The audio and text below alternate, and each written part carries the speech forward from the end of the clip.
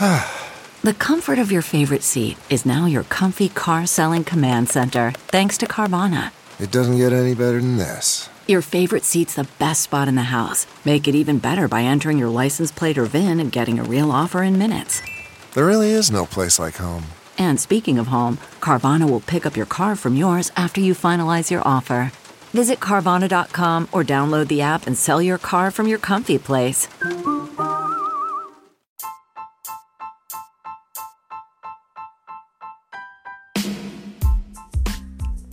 Hi everybody, Cheryl Atkinson here. Welcome to another edition of Full Measure After Hours.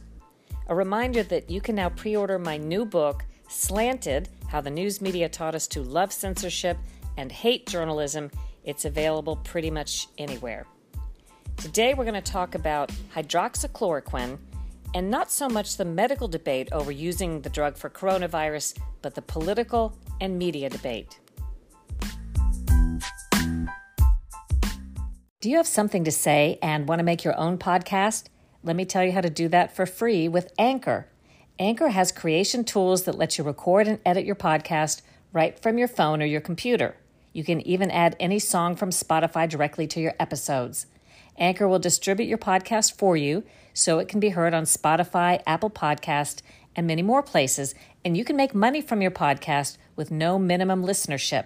It's all you need to make a podcast in one place. Download the free Anchor app or go to anchor.fm to get started. This is a discussion about hydroxychloroquine and why I decided this was a good topic to look into. You know, I like to look at underserved and underreported angles and viewpoints, and this seemed perfect because initially, when people were talking about this anti-malaria drug, hydroxychloroquine, a pill that's been on the market for decades, when people were talking about how Chinese studies and a small study in France showed that it looked promising in treating coronavirus patients, it was not controversial if you look back at the articles written about it.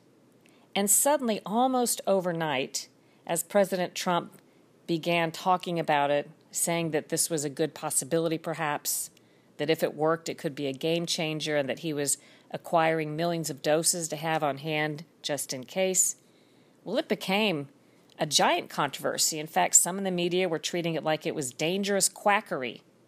A lot of the same phrases and themes were being used. And when I see that, it usually means, to me, there's something worth looking into, when everybody's kind of on the same page. And you have to remind yourself that when news reporters seem so personally invested and so certain of something, such as hydroxychloroquine doesn't work and is dangerous and shouldn't be promoted, I'm thinking these reporters don't know that one way or another. They haven't done the first-hand scientific research and interpretations to know firsthand, personally, whether or not a particular drug works. Neither do I. That's why we can talk to people, we can quote them, we can report to you what certain scientists say.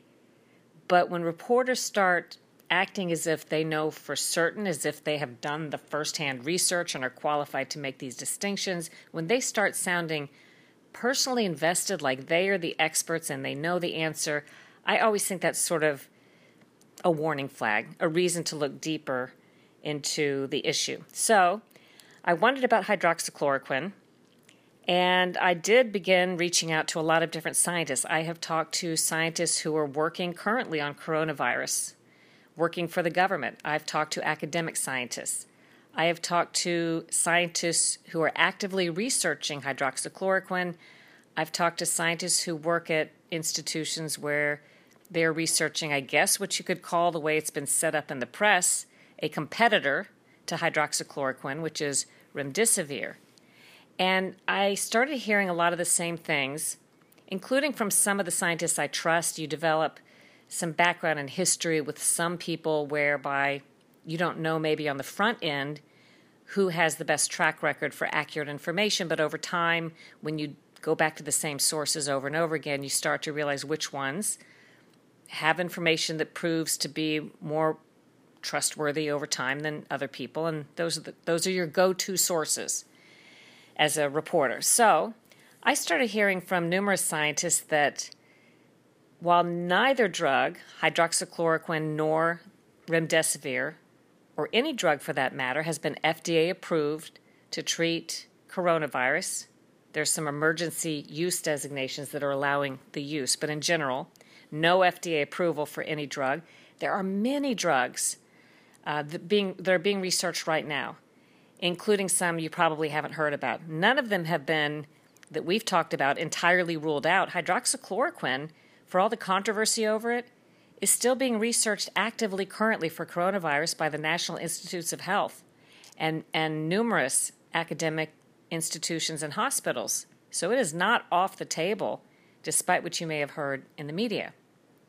The other drug, remdesivir, is an IV medicine. These are two very different medicines that, let's assume they both turn out to work, I think would have very different applications, and here's why. Remdesivir is the drug that was developed for Ebola, the IV medicine, but never used, never approved for any purpose because there were other medicines that were deemed to be more effective for Ebola, so this one was never deployed. But the hope is that it could work in treating coronavirus.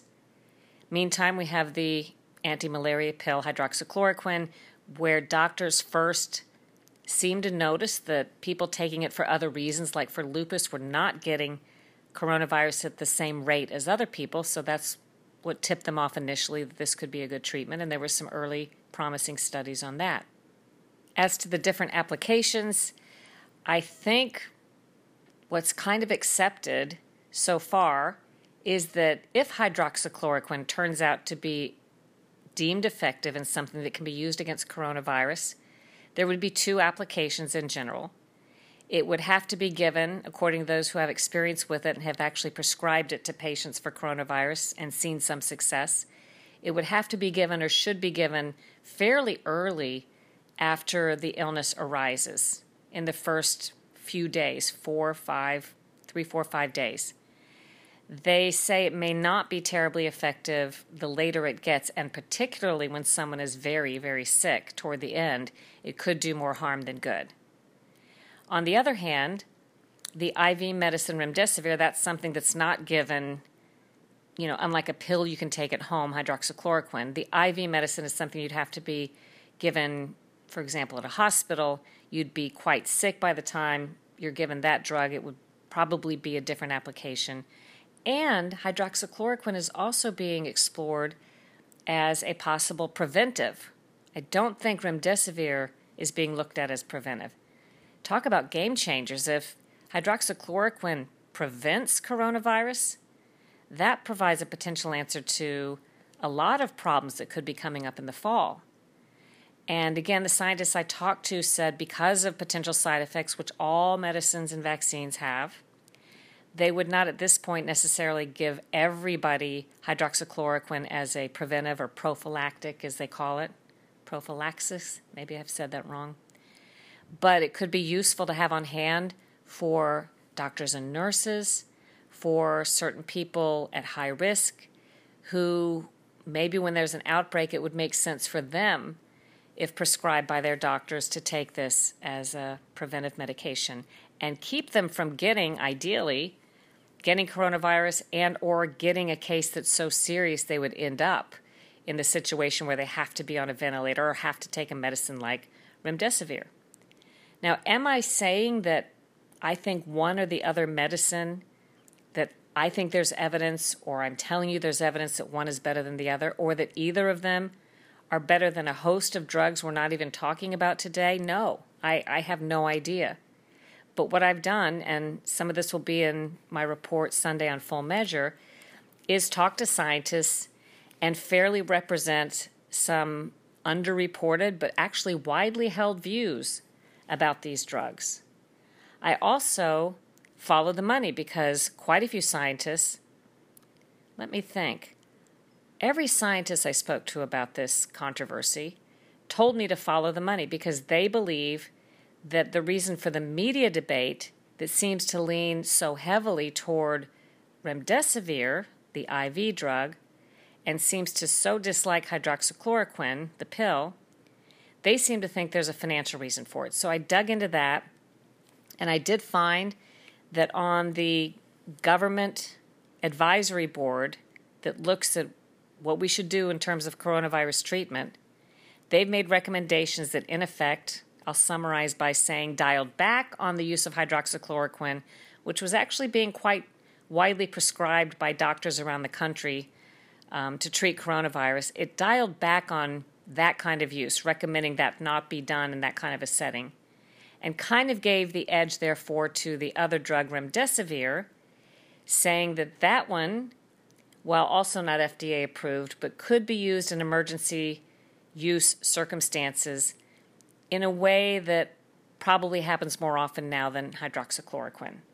Kind of put them on even footing, because it also said that hydroxychloroquine with the azithromycin you've heard about, or Z-Pax, the combination use, that should only take place in a hospital setting. Remember, remdesivir can pretty much only take place in a hospital setting. So now you're saying the hydroxychloroquine pill that could be given by most any doctor to people outside of this clinical setting now has to be kind of on even footing, only given in a similar setting as remdesivir. Something else I learned that scientists told me about these two medications: hydroxychloroquine is pennies per pill. It's been around for so long, it's available in generic form. Numerous companies make it. I read an analysis that said even if it were widely used, it would not be a financial mover for any of the companies that make it because they sell it for so little. On the other hand, remdesivir, this IV drug that's new, they were estimating, these scientists, this could be $1,000 a dose or more. Now, I'll point out that Gilead, the maker, has offered to donate its entire stock so far. So they're not making any money right now off of whatever they're providing. But ultimately, this would be presumably a big financial driver for Gilead, the maker of remdesivir, if it turns out to be something that's effective and widely used. So there are people who think there's financial incentive to use one and not the other. But I would also say, in terms of who would be pressing for the drug, there really aren't a lot of financial interest because of the things we've described pressing to use hydroxychloroquine. There are no pharmaceutical lobbyists for financial reasons going to members of Congress or talking to members of the Trump administration on behalf of hydroxychloroquine for money reasons. But you can bet that there are lobbyists all over the place for Gilead who have been talking to members of Congress, federal public health officials, and so on to push for remdesivir. And there's not anything inherently wrong with that. This kind of lobbying goes on all the time. The pharmaceutical industry is, all over the place on Capitol Hill and, quite frankly, in the news media and everywhere else, paying for advertising, lobbying, making their voices heard. This is perfectly legal, even if maybe sometimes you disagree about how it's done. But the question is, are some decisions being made that would not otherwise be made, or is the scale being tilted a little bit more in favor of something over something else because of these financial interests with connections who've made donations to certain politicians and so on? Are decisions being made on that basis? I guess that's the question. And you may never know, but it's certainly worth asking. And again, it doesn't necessarily mean, all of this discussion, that it's an either-or situation. It could be, according to scientists, as I mentioned, that both hydroxychloroquine and remdesivir have some use in fighting and treating coronavirus. It could be that we find out by the end of summer that neither of them works well enough or is safe enough to use in this application. There could be many other drugs. So we're not saying one or the other in my story on Full Measure or in this podcast. We're saying both may be good, neither may be good. But we should certainly be asking questions about this giant media campaign to controversialize hydroxychloroquine and to press forward or press to the forefront remdesivir. To see my report on this on Full Measure, it will be on Sunday, May 17th. You can get a station list to find out if we're in your city on the air Sunday mornings by going to SherylAttkisson.com and clicking the Full Measure tab, there's a station list.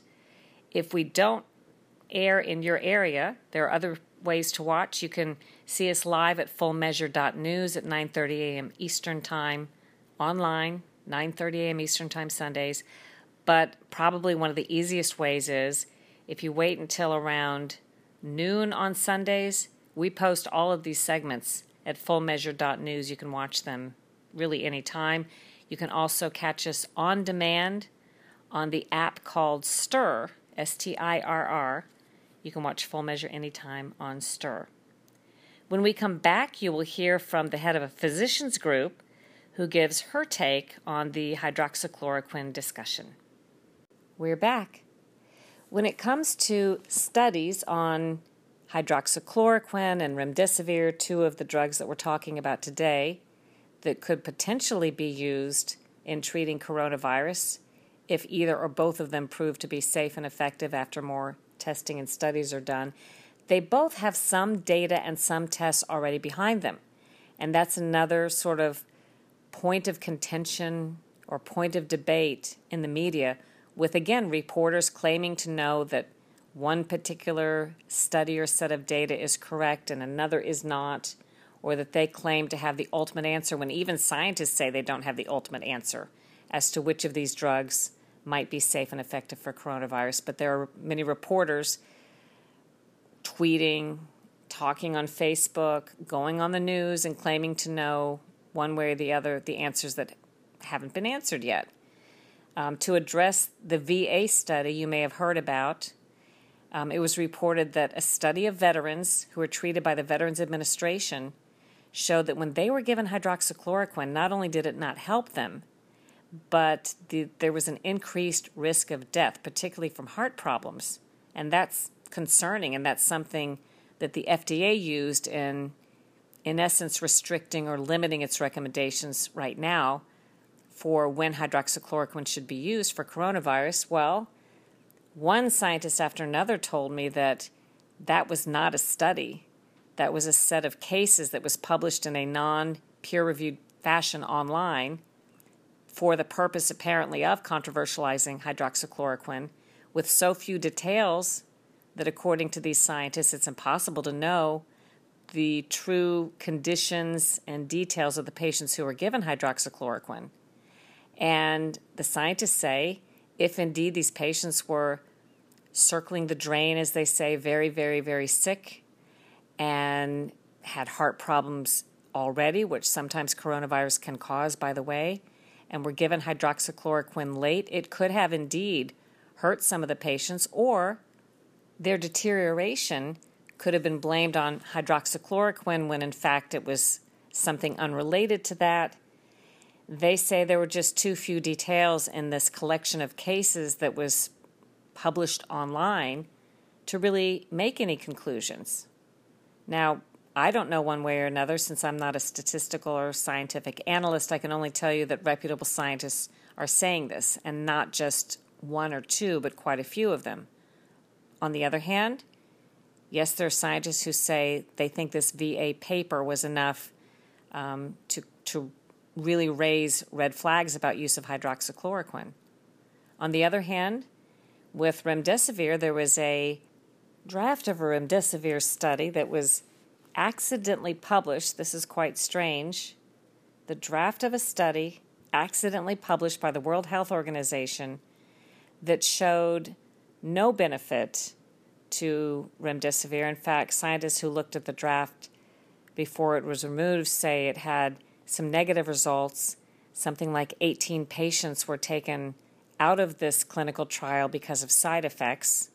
Now, the maker of remdesivir said, Gilead, said that they didn't finish the study and that never should have been published. The reason they didn't finish the study had nothing to do with safety. It was because they could not get enough test subjects, volunteers, to take part in this study. So again, kind of conflicting findings about remdesivir as well. But the people who are backing remdesivir so hard in the media did not want to pay attention to that study. Instead, they looked at some early data that Dr. Fauci of the White House Coronavirus Task Force said he found very important that showed some potential benefit. Again, you can find scientists, reputable scientists on both sides of this, because other scientists told me they looked at the data on remdesivir that Dr. Fauci said he was so impressed with, and they say they were not. They said, if anything, there were some ho-hum results or even some negative results they saw. But Dr. Fauci said, even though there was no what they call mortality or survival benefit shown in a certain set of data for remdesivir, meaning it wasn't saving lives, it did show, he said, that people got out of the hospital, recovered 4 days sooner when using remdesivir in this set of data that he was talking about. That could be very important for some patients, getting better 4 days faster. So those are some of the discussions taking place. Again, you can watch more in our report on Full Measure. Now, Dr. Jane Orient, head of the Association of American Physicians and Surgeons, is one physician who thinks hydroxychloroquine has been unfairly disparaged. And I spoke with her. Let's hear part of that interview. We wrote a letter to the governor of Arizona because he put out an executive order that said it was strictly forbidden to use hydroxychloroquine for prophylaxis against COVID-19.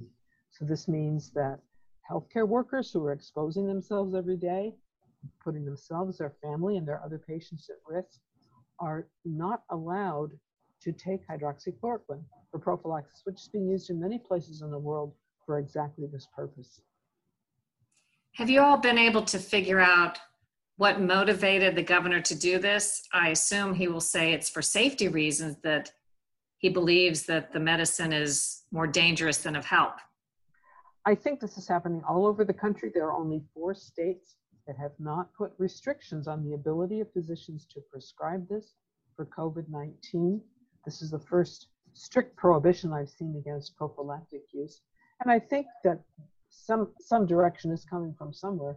I mean, the FDA has put out this frightening statement that this might be dangerous, although hydroxychloroquine has been used with a wonderful safety record for 70 years.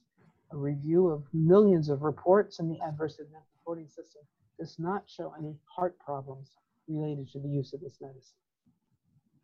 Dr. Fauci has said he feels like positive evidence to date that he had reviewed was anecdotal, and instead he thought the solid evidence was showing that this could really impact people in a negative way and do more harm than good. How do you view that? Anecdotal means an experience that's actually happened to somebody. There are, with all drugs, there are potential side effects, and just looking at our compilation of all the reports that we have seen, that we can find of patients being prescribed this drug, shows a greater than 91% benefit to these people. What do you think the research shows in terms of the benefit that this medicine could be when used for coronavirus? We have evidence from the laboratory, but dating back to 2002 or 2003, in other words, about 20 years of evidence showing reasons why this might have a favorable antiviral effect, keeping the virus from getting into the cells, restricting its replication once it is there, cutting down the period when the person is infectious, keeping the person out of the ICU, off the ventilator, and also calming down the cytokine storm, the overreaction of the immune system that is probably responsible for most of the really serious damage. How do you account for the difference in medical and scientific opinion about this drug? Because some people seem so certain that it can be a positive benefit to coronavirus patients, maybe even crucial in the early days, whereas some people are convinced it should absolutely not be used.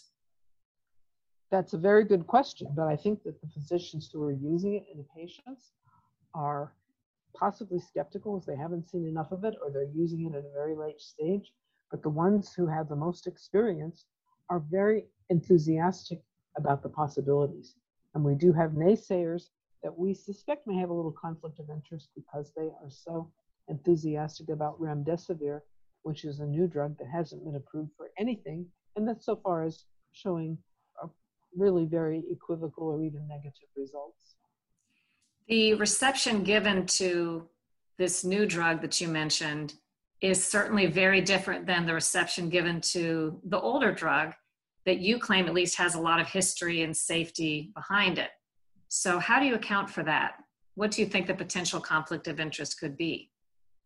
I think we have to look at the money. There's no big profits made in hydroxychloroquine.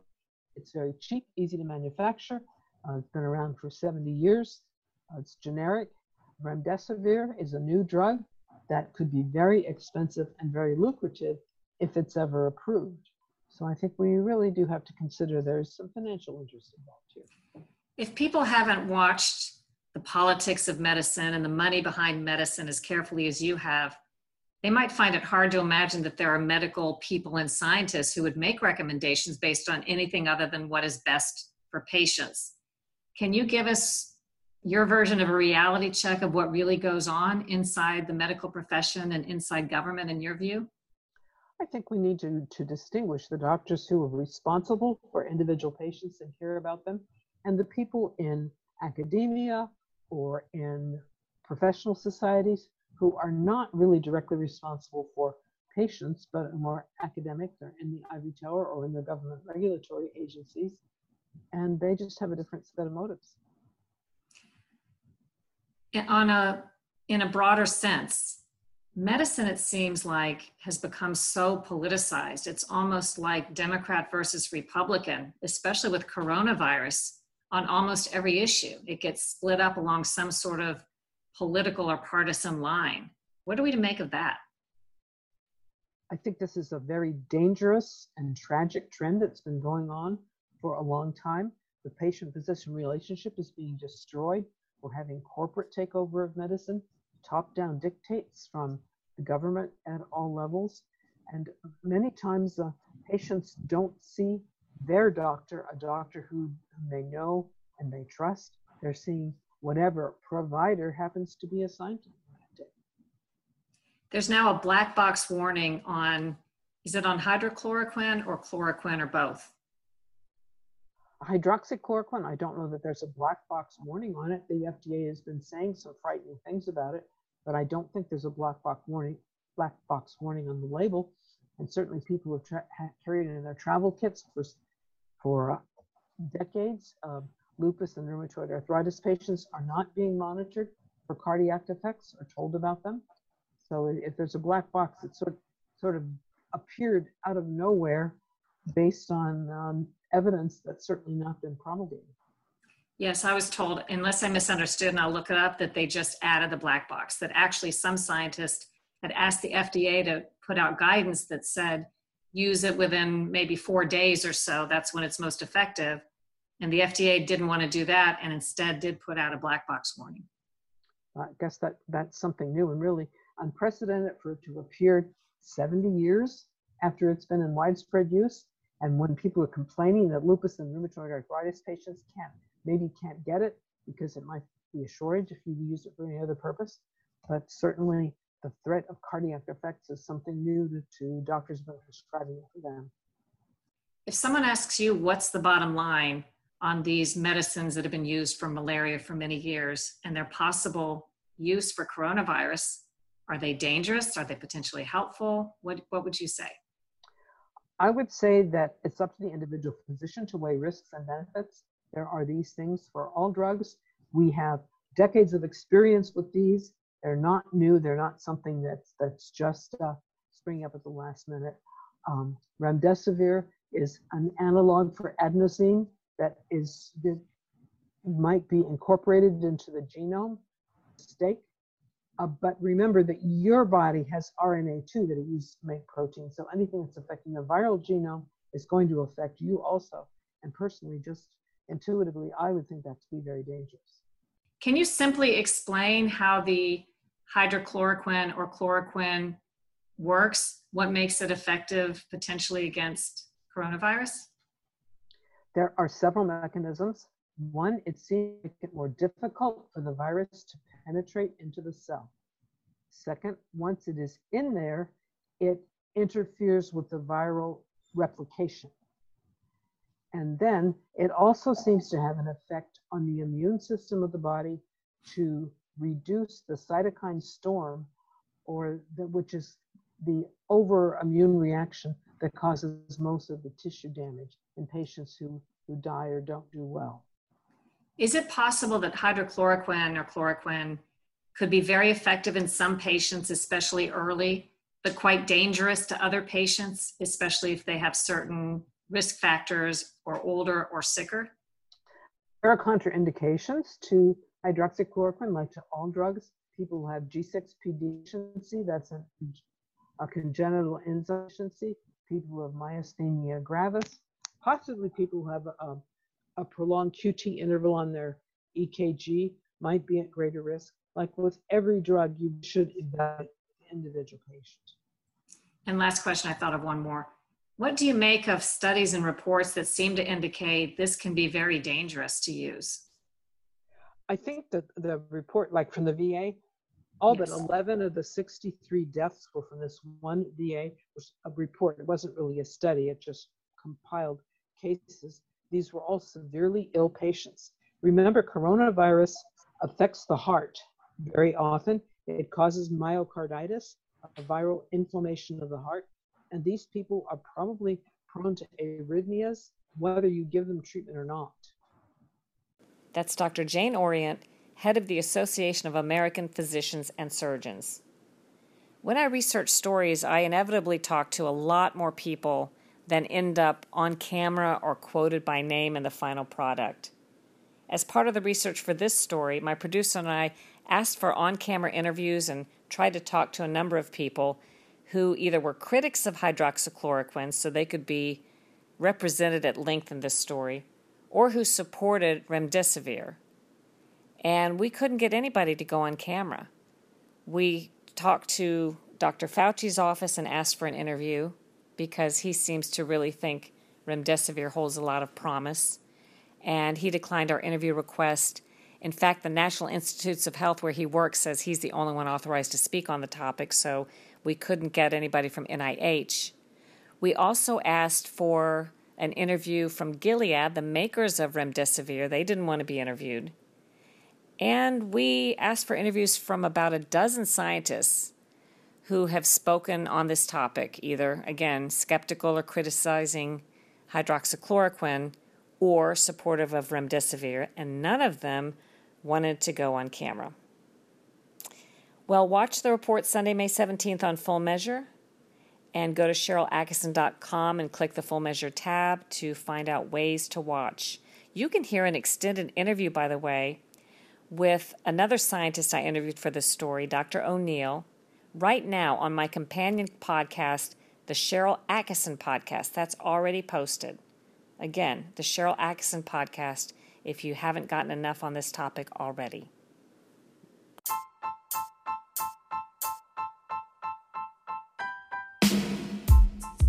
I hope you enjoyed today's podcast, and I hope you subscribe to the Cheryl Atkinson Podcast, as well as this one, Full Measure After Hours. And if you like my podcasts, you'll love my new book, Slanted, How the News Media Taught Us to Love Censorship and Hate Journalism. Support independent journalism and pre-order that anywhere. Do your own research, make up your own mind, think for yourself.